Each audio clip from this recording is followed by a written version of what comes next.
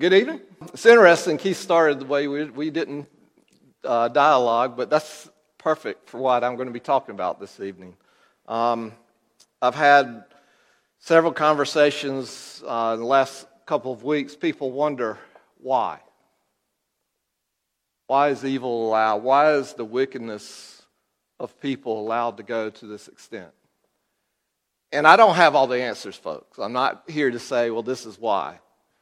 But I do want to share with you three different perspectives, two from the Old Testament, that deal with that very question, people asking why. In two very different scenarios and two very different situations, but both of them come up with the question of, why do the wicked prosper? Why? Why do you allow that, God? And, one of the things that's neat to me is when you read the scriptures, especially in the Psalms, and even as we're going to see tonight from Habakkuk, God is big enough to take that question. And he's big enough to be there to not necessarily give you an answer, I think, that says, oh, I fully understand, but to give us an answer to say, God is in control. And that's what I want to share this evening. Let's begin, though, with a word of prayer together. Father, we thank you for your presence and your provision in every time, in every place, in every circumstance. And Father, we don't get it. Everything that goes on in this life there is so many things that are unfair, unjust. So many times we ask why. But God, in the midst of those questions, first of all, I'm glad that you allow us and you want us to ask those questions. And Father, in your scriptures, you also give us indications of what it means to trust you in all places and times and circumstances. In the times of the highs and in the times of the lows. To know that you are in control. Father, help us to learn that lesson each day. And it's in your Son's name we pray. Amen. To start out, I actually went to the Ukraine in 2006. I was there on a mission trip, just me. I went to a church in Odessa, a Baptist church, not in Odessa, but about an hour and a half away from Odessa, towards the southern area of the Ukraine. The best grapes I have ever had. It spoiled me from eating grapes in here. I've never had a grape that I can say tastes any better than what I had there. And they were in season, everything was in harvest, and it just spoiled me. Store grapes mean nothing anymore. It was very much an agricultural area. Ukraine has a lot of agricultural, especially in that area. It was called during the Soviet Union times the breadbasket for the Soviet Union. One of the reasons I think he wants it back is that very reason. But even when I was there in 2006, working with that church and with an interpreter and getting to know other Christians, there was, even in 2006, the question was when? When is he coming back? When are they coming back? Because they knew it was going to happen. It was just a matter of time. And think about, here we are, 2022, and there was still that time of that oppression that's always there, the question of when. And that would be a hard way to live life. And that's what they've had to live through. These two stories I'm going to tell you of these people, they find themselves sort of in the same situation, but quite frankly, all of us find ourselves in that situation. Why? Why does evil succeed? Why do the wicked seem to prosper? The first one I want us to read of is Asaph. Asaph is an interesting individual. He is someone who is in the prime of Israel's existence. And David has taken power. He's part of the Levitical priesthood that is in charge of the music that goes on for services. So he's in the prime of Israel's life. And yet he even asks, why? Why do the wicked prosper? And that's where I want us to first go, is to his question of why and how he dealt with it. Let's go to Psalm 73. Psalm 73. This is one of, if I remember right, 13 Psalms that he has written. Most of them are in this section. His actually begins, and the next number of Psalms, 12 Psalms, if I remember right, are his Psalms. The first 5 are lament songs where he's pouring out his heart to God. God, I don't understand this. God, I'm dealing with this. Help. And this is one of those songs. But it's also his testimony. And it's a powerful testimony. It's a testimony I related to. In fact, when I was my freshman year in college, just after that, I went to camp, and we were all choosing a psalm that we wore as sort of we made a baseball uniform top that had the scripture on your baseball. So like mine was Psalm and then the number 73. And that's what I wore because that was the psalm that I identified with. And as I have grown up in time, I still come back to this psalm, because it still has a lot of power to it. And it still reflects a lot of who I am. And so let's read it together. He says, surely God is good to Israel, to those who are pure in heart. But as for me, my feet had almost slipped. I had nearly lost my foothold. Now understand, he grew up in a Levitical society where he would have had religion, he would have had God's word spread to him day after day after day. He grew up in a family very similar to what I grew up in, a Christian, what we would call a Christian family. And he had that in front of him every single day. But I identify with what he says, but I almost slipped.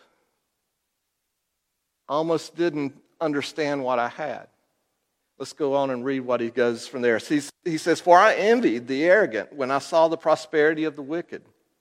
They have no struggles. Their bodies are healthy and strong. They are free from burdens common to man. They are not plagued by human ills. Therefore, pride is their necklace. They clothe themselves with violence. From their callous hearts come iniquity. The evil conceits of their minds know no limits. They scoff, and they speak with malice. In their arrogance, they threaten oppression. That sound familiar today? Their mouths lay claim to heaven, and their tongues take possession of the earth. In other words, I'm in control. God isn't. Therefore, their people turn to them and drink up waters in abundance. They say, how can God know? Does the Most High have knowledge? This is what the wicked are like. Always carefree. They increase in wealth. And so he's looking at his life, and he's comes from a religious family, and he's into the worship of God, but then he sees those that don't, that just live for themselves, and they're succeeding. And he says, I don't get it. And this is how he sums it up. Surely in vain I have kept my heart pure. In vain I have washed my hands in innocence. All day long I've been plagued. I've been punished every morning. If I had said, I will speak thus, I would have betrayed your children. When I tried to understand all this, it was oppressive to me, till I entered the sanctuary of God. Then I understood their final destiny. He didn't get it until he took time to not just say, I don't get it, till he came to God and said, God, I don't get it. He went into the sanctuary of God. He asked the question, why do the wicked prosper? And in that, he had a revelation. He says, I understood their final destiny. Surely you will place them on slippery ground. You will cast them down to ruin. How suddenly they are destroyed, completely swept away by terrors. As a dream when one awakes, so when you arise, O Lord, you will despise them as fantasies. When my heart was grieved and my spirit was embittered, I was senseless and ignorant. I was a brute beast before you. God, I wasn't thinking. I was trying to do it myself. I was trying to make it work from a human point of view. I wasn't listening to you. But he understood, as God revealed to him, how God does handle the wicked. He goes on in verse 23, says, Yet I am always with you. You hold me by my right hand. You guide me with your counsel, and afterward you will take me into glory. Whom have I in heaven but you, and on earth has nothing I desire besides you. My flesh and my heart may fail, but God is the strength of my heart and my portion forever. You know, when I think of the idea of this portion, my portion forever, when you sit down to, let's say you go to a covered dish supper, and you see somebody who you know has made a great cheesecake. Cheesecake, I love cheesecake if it's done right. There are a lot of cheesecakes aren't done right. Store-bought, not done right. But when it comes to cheesecake, if it's a really good cheesecake and I know that it's there, my portion isn't just going to be a little piece. It's going to be big. What he's saying here is, you're my portion. You're all I need. I don't need anything else. There's an abundance there. And even though I face the hard aches of life, my heart, my flesh may fail, I know where my real strength comes from. It comes from you. The fact that he is always with them, that you hold my right hand, you guide me, you tell me how to live life. And it is the right way to live life, is what he's saying. And afterward, you will take me into glory. God gave him the understanding of what's ultimately important in life. It is not to make trivial the things that happen that are evil in life. I am not saying that at all. But what I am saying is, this psalmist, Asaph, understands that ultimately God is in control. And he will receive the glory, not that he deserves, but God has given him because he's been a follower. And the wicked too will receive what they deserve. And he has to rest in that peace, even as he still faces the wicked prospering every single day. We still face that today too, don't we? And I'm not just talking about what happens in Russia or the Ukraine. It happens in our neighborhoods. And it's a question that is always there. And we always need to be able to respond to it and think about it, of how we're called to live in the midst of that question. That's one person I wanted to look at tonight. There's a second individual I wanted to look at. We don't know a lot about this individual. It's Habakkuk. In Habakkuk, it's a small book. It's a prophet who is also asking God, why? God, I don't get it. And in Habakkuk, in chapter 1, we see him asking the question, how long, O Lord, must I call for help, but you do not listen? Boy, is he brave. Or rather, is he honest? I think I told you last time I preached, the number one thing God wants from us is honesty. He can't work with us if we pretend with him. If you're upset, you need to say you're upset. You need to have respect in that question. But you also say, this is where I'm at. This is what I'm feeling. I don't understand. And here's Habakkuk's complaint. How long, Lord, must I call for help, but you don't listen? Or cry out to you violence, but you do not save? You don't change the situation. Why do you make me look at injustice? Why do you tolerate wrong?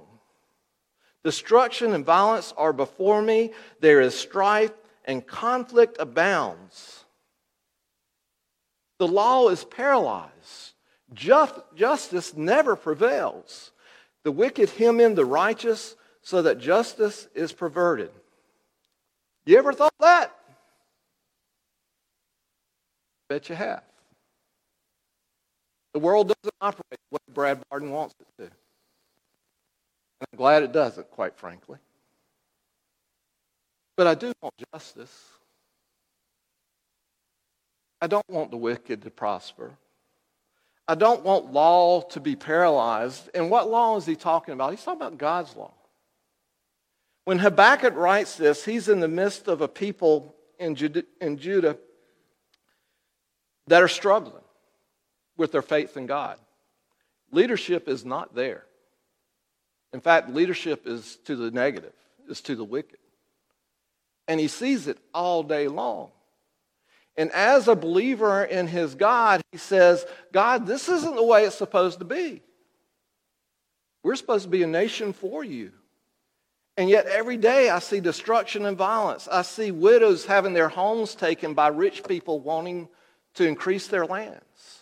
It's not right. So where are you, God? It's a bold statement, but it's an honest statement. And what God says to him, I'm not going to cover, but you're welcome to read it, but it's not what you think it would be. God says, basically, you haven't seen anything yet. It's going to get a lot worse. It's not just going to be you people doing evil to yourselves. There are going to be these people called the Babylonians. And he's saying to Habakkuk, you know who the Babylonians are because they're already on the fringes. They're already a power that no one knows how to deal with. And they're on the outskirts of Judah. He says they're coming. And they're going to be in control. And they're going to do wicked things, horrible things. Because of the wickedness that has gone in Judah will continue to grow and fester to the point that it is judged. And God uses the Babylonians to take the Judeans into exile, and in that to try to bring the people back to him. But God too has recognized wickedness is out of control and has to be dealt with. So God tells him that, and then in Habakkuk chapter 1, 12 through 13, Habakkuk hears that, and then he complains again. O Lord, are you not from everlasting? My God, my Holy One, we will not die. O Lord, you have appointed them to execute judgment, O rock. You have ordained them to punish. And he's talking about the Babylonians. God, you're using these evil people to come in and do what to us? And he says, your eyes are too pure to look on evil. You cannot tolerate wrong. Why then do you tolerate the treacherous? Why are you silent when the wicked swallow up those more righteous than themselves? He's saying, God, we're bad, but we're not as bad as them. So why are you using them to punish us? He's a bold man, but he's an honest man. He goes on and uses the illustration. He says, the Babylonians are like a fisherman that has this big old net, and he just scoops up all the fish. The fish are up there swimming, having a good time, just living their life, and all of a sudden this net comes and grabs them and takes them. That's not, from the fish's point of view, that's not what you want. And Habakkuk's saying, God, I'm the fish. You're letting them take me? You're letting them take my people? To them, it's just an everyday task. To us, it's life and death. It is a hard place that Habakkuk finds himself. He says in verse 17, he uses that to finish that idea. He says, is he to keep on emptying his net, destroying nations without mercy? Are you going to let them just keep on and on and on?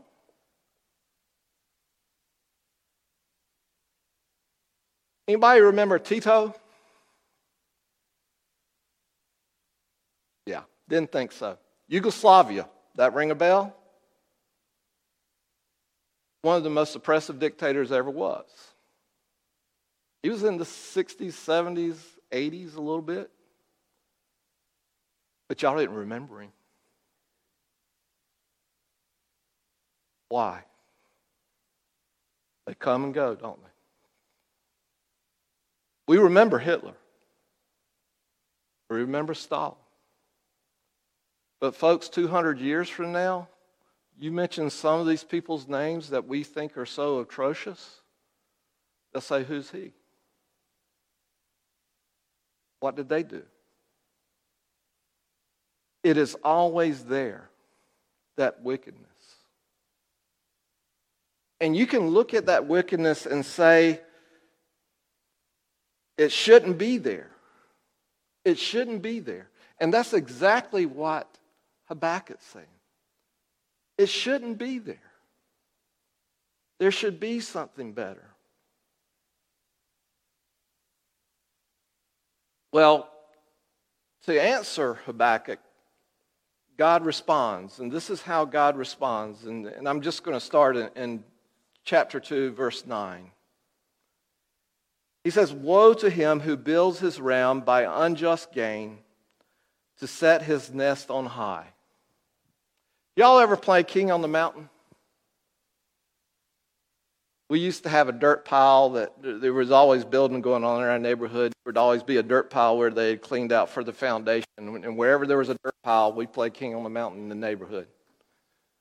And you used every trick you could, mean, whatever, to be on top. But you didn't stay on top long because there was always somebody else who would do something a little bit worse or team up on you. Woe to him who builds his realm up by unjust gain to set his nest on high, to be king in the mountain.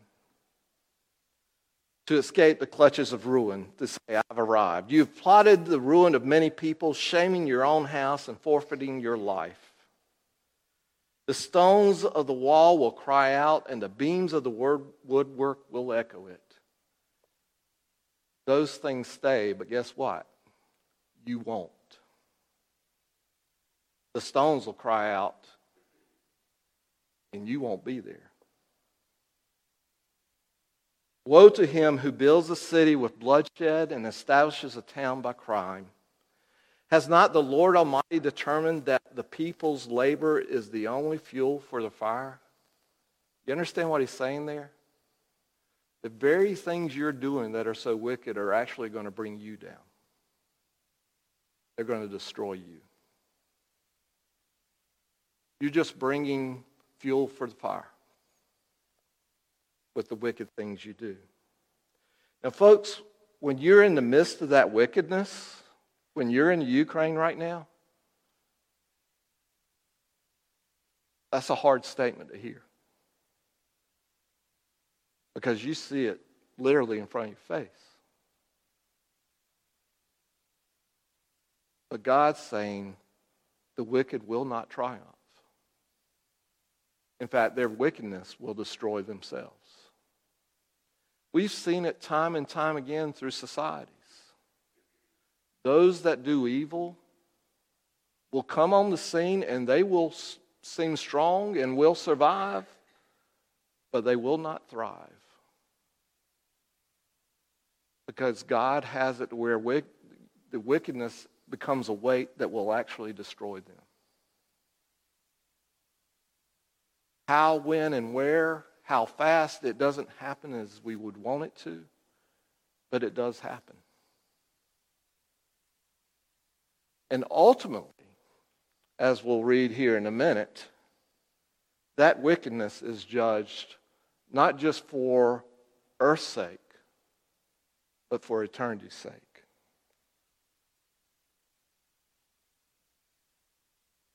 It says, as it goes on, verse 13, has not the Lord Almighty determined that a people's labor is the only fuel for fire, that the nations exhaust themselves for nothing? When you play King on the Mountain as a child, it's a fun game. But you really don't gain anything. But what God is saying here is, you can strive, you can kill, you can try to be on top, but you really haven't gained anything. In fact, you've caused your own destruction. That's reality.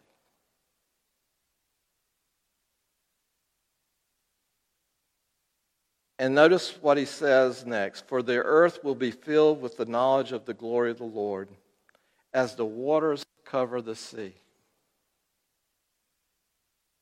There will be a day when it is as it's supposed to be. When justice does reign. When the knowledge of the glory of the Lord will be as the water covers the sea. Anything else cover the sea other than water? No. It's everywhere. God's justice will come. It will be prevalent. It will be eternal. He goes on as we read. I'm going to read from Habakkuk 3:13 as Habakkuk takes all this in that he's gotten as he's heard God and spoke to God. He says, okay, what does that mean for me and where I am today? I'm still living in the midst of a wicked people. And wickedness is my future in terms of what surrounds me, based on, God, what you've said. This is what Habakkuk concludes. He says, you came out to deliver your people, to save your anointed one. You crushed the leader of the land of wickedness. You stripped him from head to foot. With his own spear, you pierced his head when his warriors stormed out to scatter us, gloating as though about to devour the wretched who were in hiding. You trampled the seas with your horses, churning the great waters. That's what the wicked were doing, or so they thought. And this is Habakkuk's new viewpoint as he's talked, as he's prayed, and as he's listened to God. I heard and my heart pounded. My lips quivered at the sound. Decay crept into my bones and my legs trembled. He's in a bad place. But then notice what he says next. Yet I will wait patiently for the day of calamity to come on the nation invading us. Though the fig tree does not bud and there are no grapes on the vine, though the olive crops fail and the fields produce no food, though there are no sheep in the pen and no cattle in the stalls, yet I will rejoice in the Lord. I will be joyful in God, my Savior. Habakkuk saying, even though I'm going to face calamity. And when I read this today and I was thinking where there are no grapes on the vine, I'm thinking of the Ukraine and that town and how very well this year there very well may not be no grapes on that vine.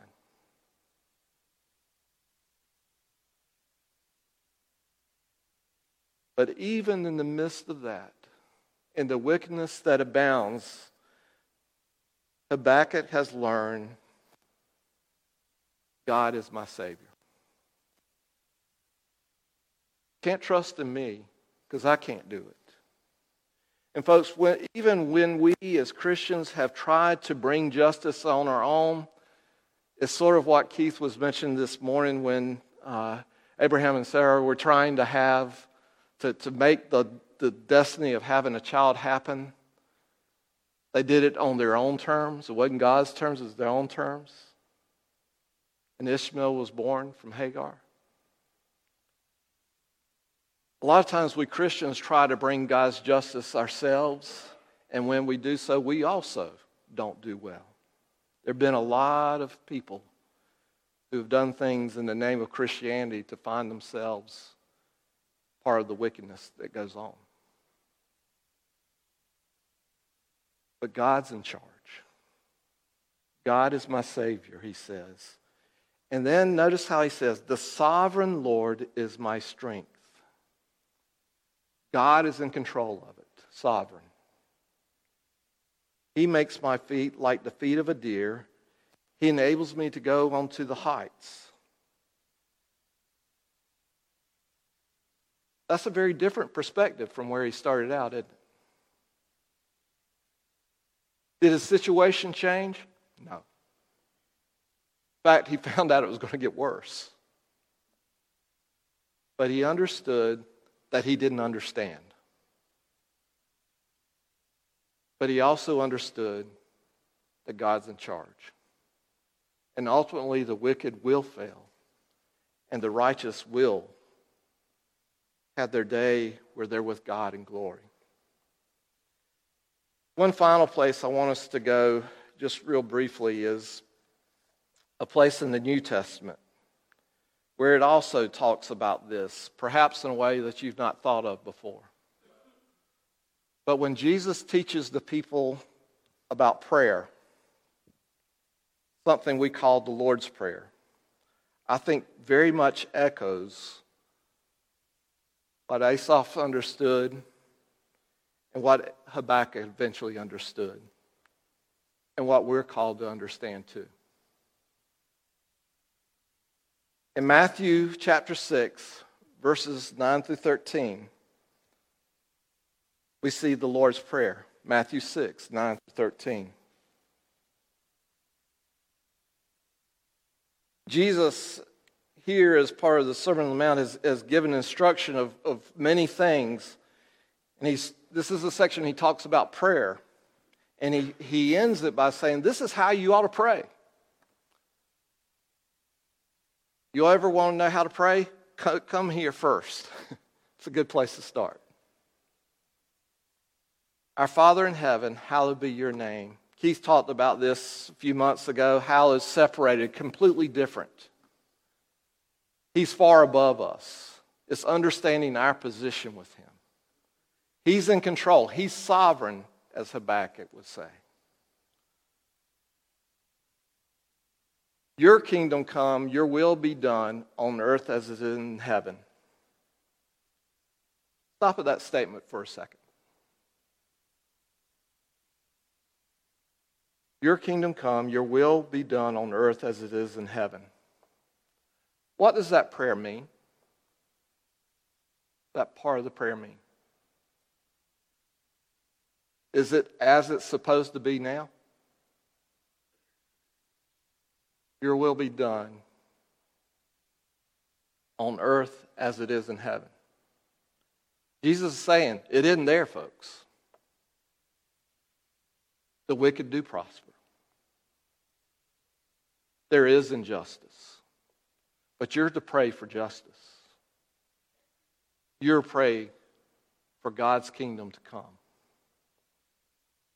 For it to be on earth as it is in heaven. That's the prayer of Habakkuk. It should be our prayer too. It should be the prayer of the people of the Ukraine.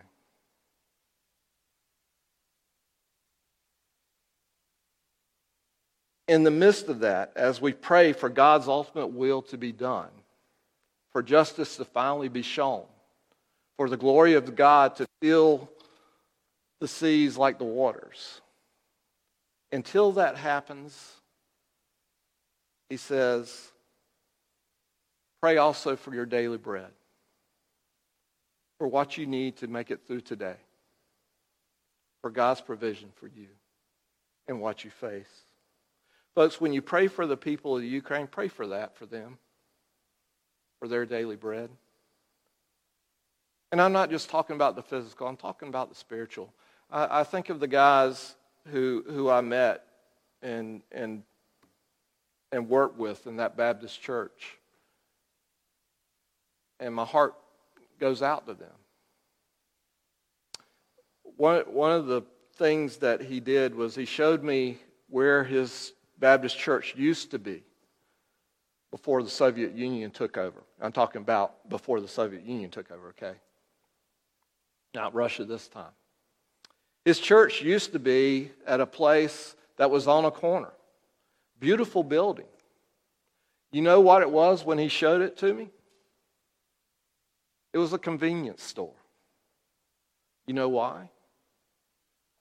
The Soviet Union had taken all the churches and turned them into something else. His got turned into a convenience store. Now, because of what happened with the breakup of the Soviet Union, they were able to rebuild into a new place. In fact, a lot of money from the United States went to build that church once again. He had a church building to say, this is our church.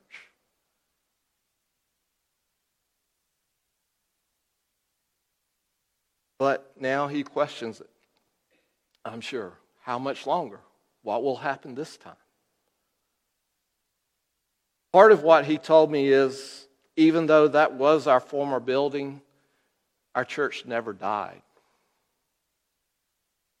We kept on. We were called not to meet, but we met. We continued to teach.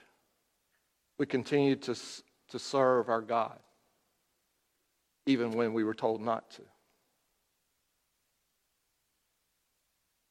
Give us our daily bread. For the people of Ukraine, that means something different than it means for us today. But both are true. For God's provision for what we face this day. And then he says, forgive our debts, for we have also forgiven our debtors. What can I do in the midst of that? I can live the way God would tell me to. I've been forgiven, and I've got to live a life of forgiveness. No government can tell you not to do that, folks. You still have the power of God working in your life, if we remember that. And then, lead us not into temptation, but deliver us from evil. Deliver us from evil. Not a thing wrong with praying that prayer. Not a thing wrong with saying, your kingdom come, your will be done on earth as it is in heaven. We all should long for that. It is our portion. It is what we live for. But God has placed us in a time and a place where wicked do seem to prosper, at least from the world's standards. But there is a reality that is much different than the reality of this world. There's an eternal reality. Justice will prevail. God is sovereign. God is Savior. And God will destroy the wicked. And those who seek to forgive, those who seek His forgiveness, will live in the glory of the Lord.